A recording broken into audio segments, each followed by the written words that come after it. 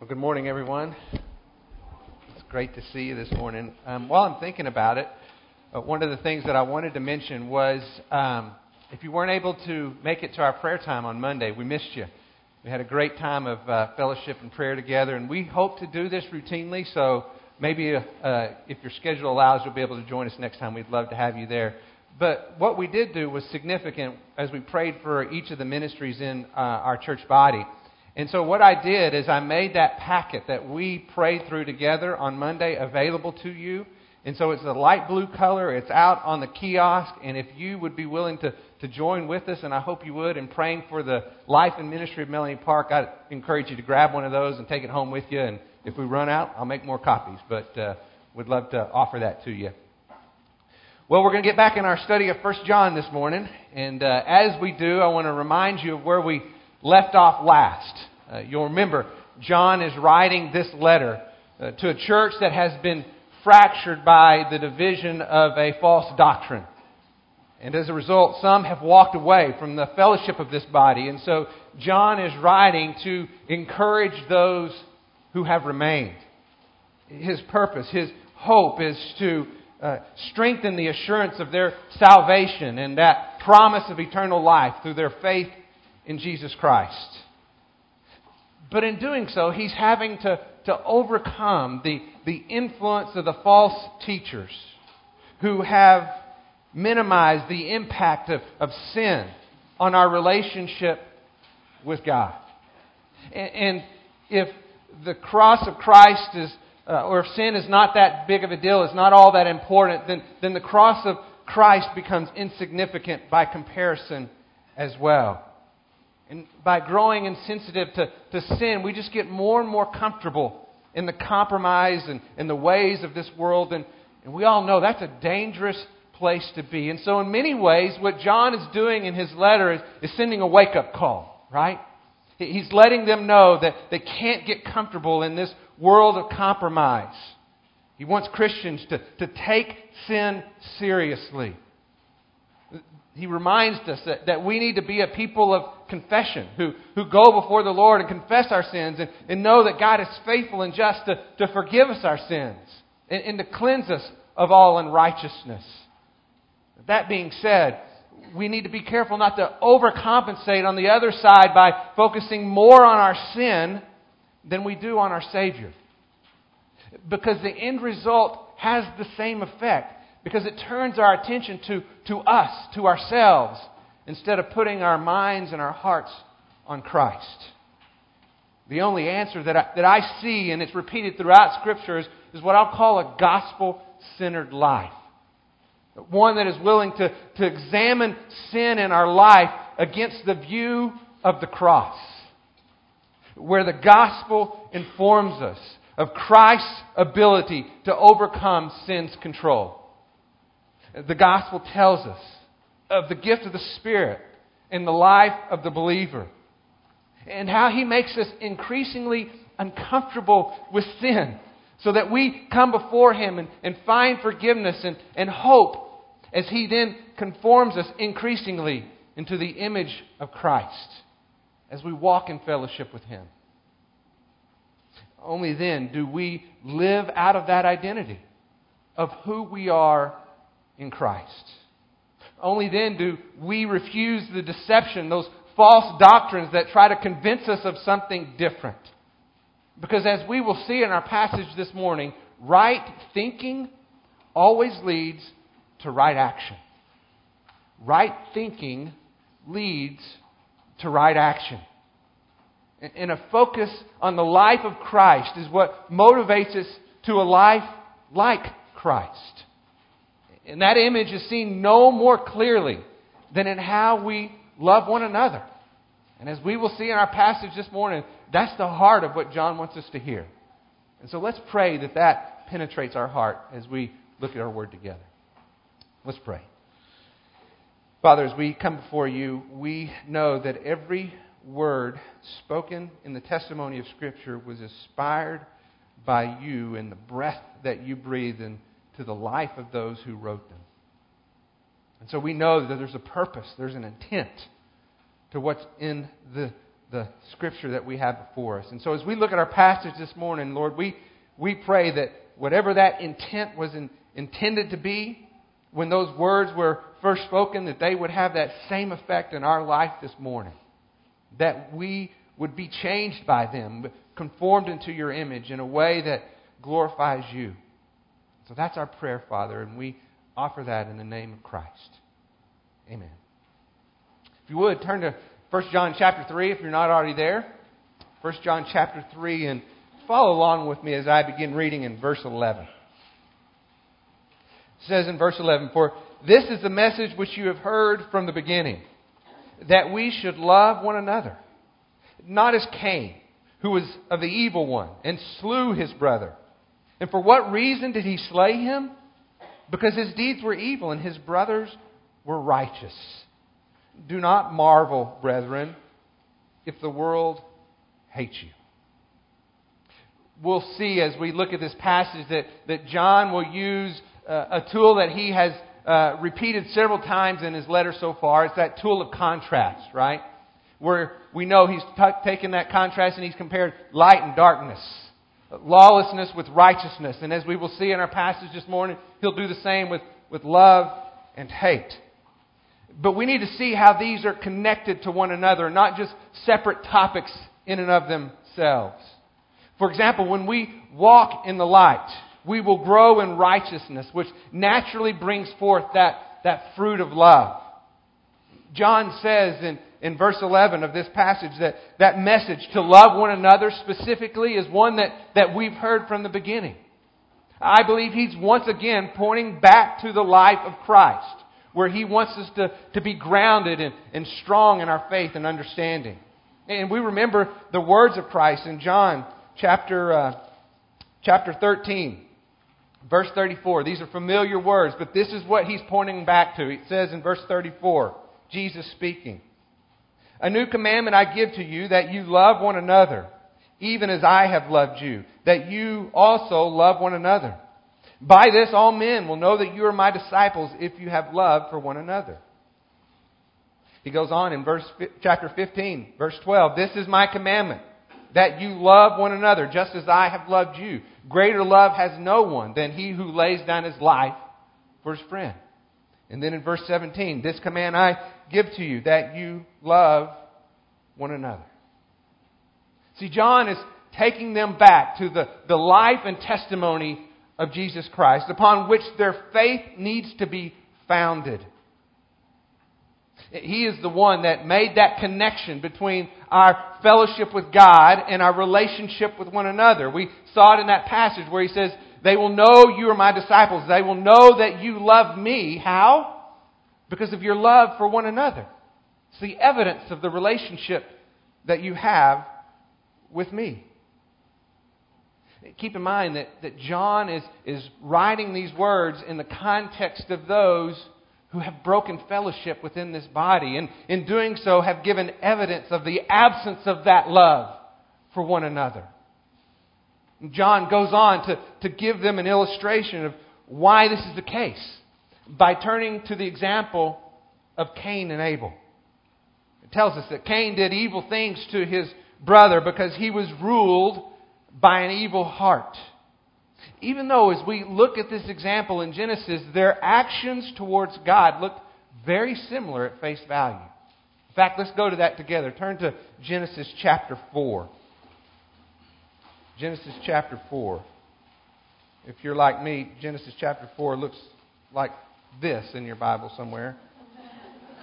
Genesis chapter 4, verse 1. Let's walk through this together. Let's begin reading in chapter 4, verse 1.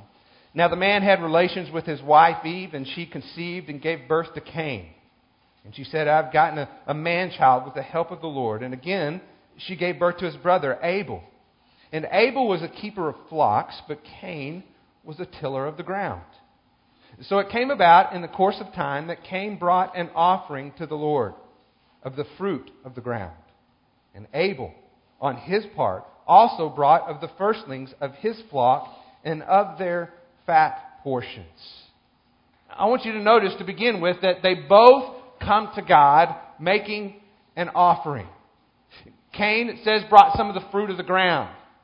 Abel's description says that he brought the fat portions of the firstlings. That description in the difference is intended to be specific, to inform us that Cain's offering was really nothing special. But what Abel brought was the best part of the best animal. We need to understand that in this context, there really wasn't a difference. It didn't matter that one brought an offering of grain and the other brought an offering of an animal. That wasn't the difference in the offering. The difference in the offering was the motivation in their heart. Let's see how that continues in the second part of verse 4. It says, "And the Lord had regard for Abel and for his offering. But for Cain and for his offering, he had no regard. So Cain became angry and his countenance fell." You see, God is not looking at the offering itself. God is looking at the heart behind it. And God rejected Cain's sacrifice because his heart simply was not in it. And this is a key point. I want you to hear this very clearly. I want you to notice how Cain's anger toward his brother was motivated by the guilt of his own sin in the presence of the righteousness of Abel. See, that righteousness is what exposed the sin of his brother. And God confronts that issue in his life. Look at verse 6. "Then the Lord said to Cain, 'Why are you angry? And why is your countenance falling? If you do well, will not your countenance be lifted up? And if you do not do well, sin is crouching at the door, and its desire is for you, but you must master it.'" It's interesting in this dialogue that's happening here that God is providing a way of escape, isn't He? He's trying to help Cain out by explaining what's going on and letting him know what he needs to do to prevent sin from mastering him. He urges Cain to turn to God instead of turning to his brother in anger. But Cain's actions toward his brother revealed his evil heart. And unfortunately, sin became his master. Look at what happens in verse 8. "And Cain told Abel his brother, and it came about when they were in the field, that Cain rose up against Abel his brother and killed him. Then the Lord said to Cain, 'Where is Abel your brother?' And he said, 'I don't know. Am I my brother's keeper?' And he said, 'What have you done? The voice of your brother's blood is crying to me from the ground.'" What an interesting question that Cain asks in response to what God had asked of him. Am I my brother's keeper? It's kind of like, I'm only responsible for me, right? God says, no. That's not right. You are your brother's keeper. And sin will consume you when you cannot look beyond yourself. That's exactly what happened. Cain's hatred towards his brother was motivated by the guilt of the sin in his own life, as he saw it in comparison to the righteousness of his brother. And instead of turning in repentance to God, he turned in vengeance towards his brother. With that example in mind, John then says in that next verse in our passage, verse 13, it says, "Then don't be surprised when the world hates you." You see, we are called to love one another. And when our righteous deeds are received with a righteous heart, a rich and meaningful relationship will result. But when these same deeds are done in the context of an unrighteous heart, it will only provoke anger from the guilt of sin that is exposed. In other words, just because you're a good person doesn't mean that everyone's going to like you. Because your love will eventually bring you to the place where, if it's sincere, you will need to speak the truth in love. After all, if you were in a car with someone, okay, just pretend like you're in a car, you're driving down the road, and all of a sudden they start to veer off the road, okay, and you know that there's a cliff right in front of them. Would it be loving to say nothing to them? Of course not. It'd be the most disastrous and unloving thing you could do, right? Your love would compel them to say, look, you're headed for a cliff. We need to get back on the road again. But very often, even when your intentions are pure, some people are still going to get mad at you for telling them how to drive. It's just the reality. John is urging us to love one another as Christ loved us. But just as we see the rejection of Christ's love, we can expect to see the same of ours. And for the same reason. Righteous love condemns a guilty heart. And people will often seek to eliminate the source of their guilt.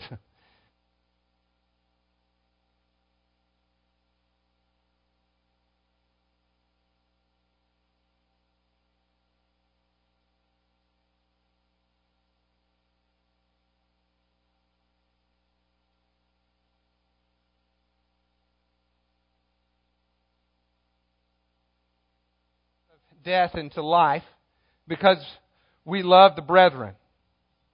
He who does not love abides in death. Everyone who hates his brother is a murderer. And you know that no murderer has eternal life abiding in him. We know love by this, that He laid down His life for us, and we ought to lay down our lives for the brethren. You see, John is still writing to help his reader have an assurance of their salvation. And a Christ-like love, John is arguing, is an assurance of salvation. And here's why. The evidence of Christ's love proves the presence of Christ's life. John turns to that tool of contrast to make his point. He begins by describing hatred's power to bring death, to the point that he suggests that everyone who hates his brother is a murderer. That sounds like an overstatement, right? It's pretty strong. But he's only repeating what he heard from Christ. In Matthew chapter 5, this is what Jesus says. Verse 21. Jesus says, "You've heard that the ancients were told, 'You shall not commit murder, and whoever commits murder shall be liable to the court.' But I say to you that everyone who is angry with his brother shall be guilty before the court. And whoever shall say to his brother, 'Raca,' or 'You idiot,' shall be guilty before the Supreme Court. And whoever says, 'You fool,' shall be guilty enough to go into the fiery hell." Wow. His point is that in God's court, that the heart behind hatred is the same that is behind murder. Because they both share the desire to rid someone out of your life. Right? When it's murder, we do so physically. But when it's hatred, we do so emotionally. We pretend they don't exist. We become distant and cold. But in either case, you're not giving life to them. You're withholding life from them. It's the same heart behind each. And when hatred rules your heart, John says it brings death. Because that person is refusing to abide in the life of Christ, in the example of His love for us. As someone once said, hatred is like acid.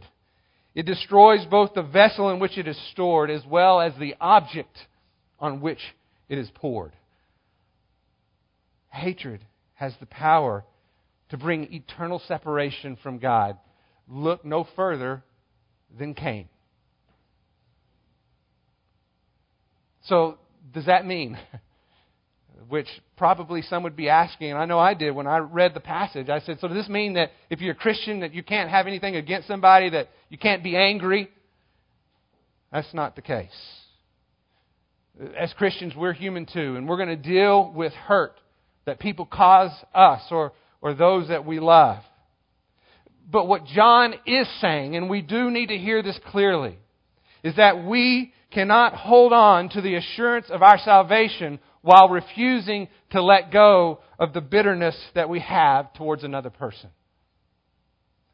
In other words, I lose the confidence of Christ's life in me when I don't see the evidence of His love and forgiveness flowing through me. Because remember, His is a love that turns the other cheek. It is a love that forgives the undeserving. It is a love that is extended even to His enemies and to the ones who persecute Him. So let me ask you, as I would ask myself, do I have that kind of love? Do you have that kind of love? As you're asked that question, I don't know what your response is, but I'll tell you what mine is. In true honesty, no. I do not. In and of myself, I do not possess that kind of love.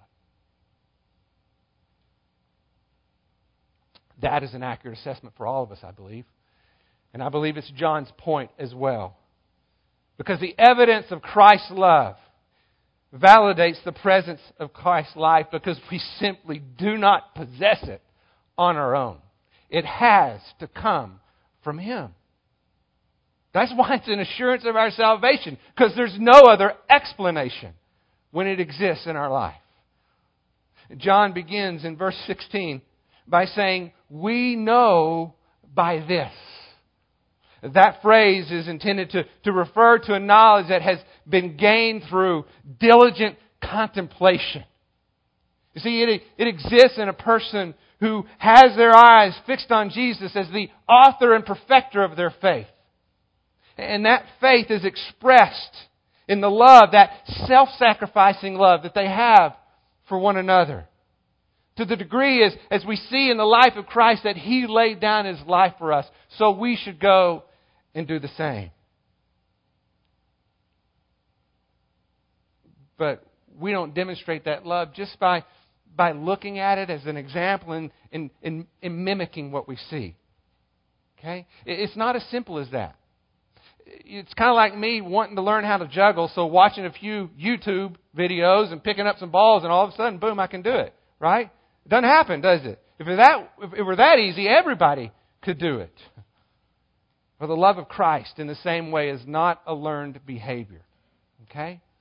It is an evidence of the fruit of the Spirit within the life of a believer.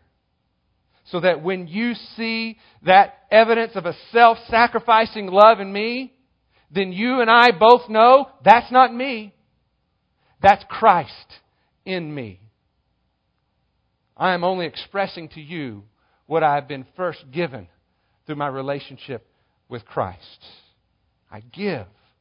You give out of what you've been given. And what a great assurance when we can see the evidence of that in our life. We should look at that and know that is the evidence of Christ's conforming work within us, because there is no other explanation for it. Now, John, I think, knows our heart and know that we can mentally ascribe to these things and say, yeah, I believe that's true, that's right. But he doesn't stop there. He wants to give us an example of what that looks like. Look at verse 17. It says, but whoever has the world's goods and beholds his brother in need and closes his heart against them, how does the love of God abide in him? Little children, let us not love with word or with tongue, but in deed and truth. See, within these last two verses, I believe John prevents us from getting stuck in principle and not moving into practice. We might verbally assent to the need to give our life for someone we love. But the fact of the matter is, most of us will never be put in that situation, praise God. But the heart behind the willingness to give up your life for someone you love is the same heart behind your willingness to give up your possessions for someone you love. Your readiness to do the one justifies your willingness to do the other. So John wants us to consider a scenario that he creates. He begins by describing someone who has the world's goods. I believe this description is simple because it's intended to describe someone who has just what they need. This is not someone who is living in the lap of luxury where they have all kinds of excess. They have what they need. So that anything they give will be some sort of sacrifice. It's not given out of excess. This person, he goes on to say, is one who sees a need. He observes a brother in need, it says. And the description in the original language intends to communicate somebody who is not just passing by, but he stops long enough to understand and appreciate that need. Okay? So he sees a brother in need and he understands what's going on in that person's life. But then it goes on to say that I believe in the absence of following the Spirit or even the presence of the Spirit, that they close their heart against them. That phrase in the original language is interesting. It literally means to shut up one's entrails from them. That's an interesting thought, isn't it? And the reason that word is used, that language is used, is because it's always been felt that the emotions are felt right here in your gut, right? That's where you feel it. So that when you see a difficult situation or something that just absolutely breaks your heart, what do we say? It's gut-wrenching. And that's why. That's where we feel that emotion in our life. So this is a person who sees that need, who understands that need, but it says it shuts off the emotional response. They refuse to become emotionally involved. They distance themselves. They don't get close enough to care, because then they can protect themselves from getting involved. You see, they talk about love, though. They talk about it a lot, it says.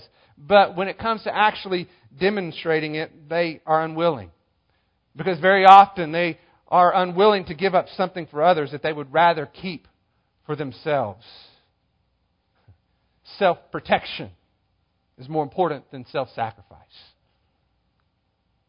John looks at that example, and by implication, he's teaching us that in the life of the Christian, it should be just the opposite. We should actually demonstrate love a whole lot more than we should ever talk about love. We should be a people who sees, who understands. And even beyond that, we are willing to enter in, to become emotionally involved. And that's hard. Because you're going to hurt with people who hurt. You're going to weep with the people who weep. This is not people that you just judge from a distance. It's those that you are willing to enter in. It's like the love this proverb describes when it says, "Tell me how much you know of the sufferings of your fellow man, and I will tell you how much you have loved him." It's the same idea here. It is a love that is grounded in the gospel, that proclaims that God so loved the world that He what? He gave. He gave. He gave of Himself so that you could have life. He gave. And when our heart is ruled by the Spirit, we should be inclined to go and do the same.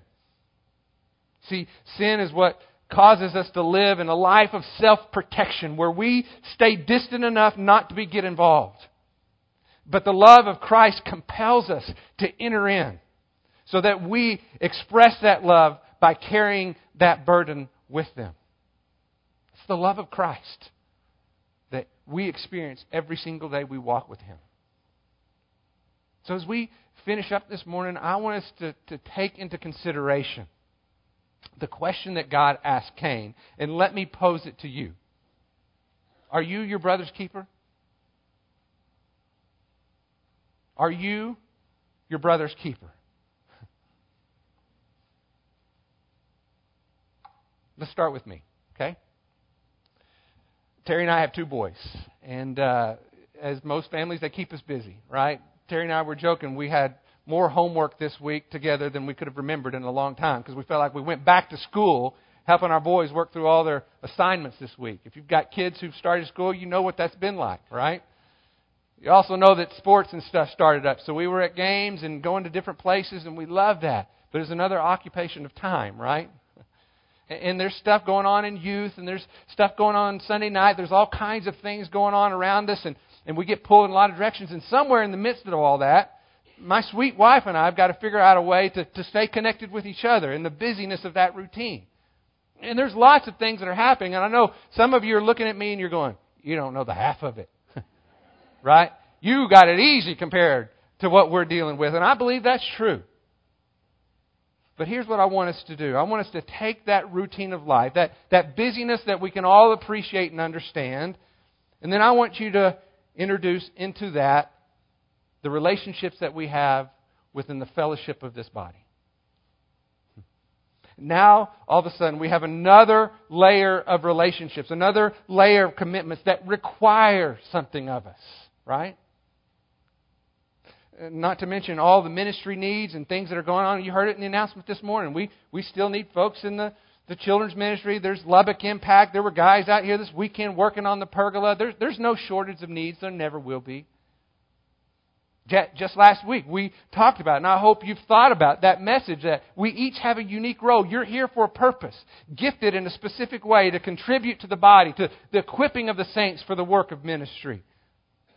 And yet so often we hear that message and we learn of all these needs, and boy, our first reaction is what? I just don't have time for that. Translation. Am I my brother's keeper? You mean I'm supposed to do stuff outside of my own little world?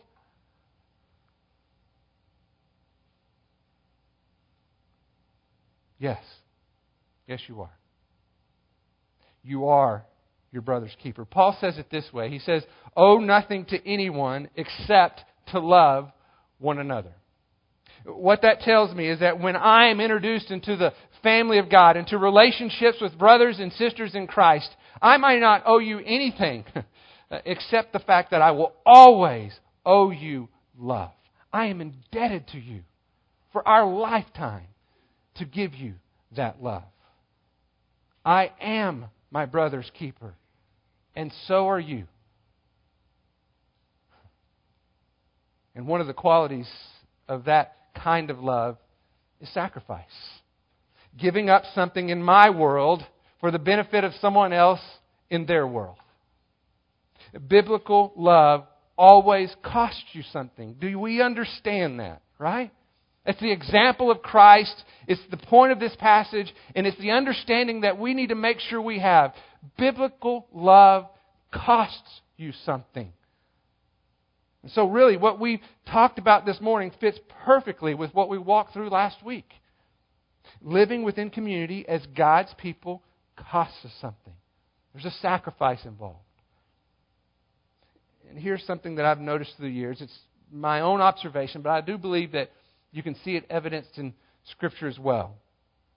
I mentioned earlier that loving one another is not a learned behavior, that it is a gift of the Spirit in the life of a believer. And although I believe that's true, you will not see that fruit of the Spirit in my life in the absence of my fellowship with Christ. In other words, my walk with Christ is the prerequisite for you being able to see the evidence of that love within me. I can only give to you out of what I've first received from Him. And so healthy relationships in the body of Christ are dependent upon people who walk in a meaningful relationship with Christ. And not only that, we need to take it one step further. Because what I have seen is that the churches that do the best job of caring for one another inside of the church are very often the very same churches that do a great job of caring for the needs of others outside of the church. Because there is a cascading effect that once the love of Christ has momentum, you can't stop it. Because whenever you're walking in fellowship with Christ and experiencing that love that He has for you, you can't help but give it away to the relationships that you have with one another. And when that relationship is rich and meaningful, you can't help but let that overflow into the world around you. It's the way God designed it and created it to be. And it's what He's called us to live. It's the evidence of our faith and trust in Him.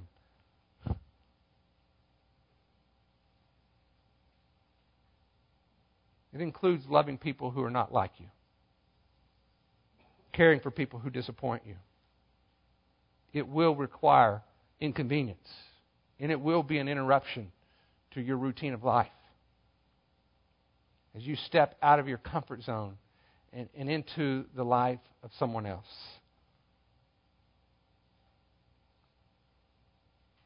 But I also want you to know that Christ's love is sufficient.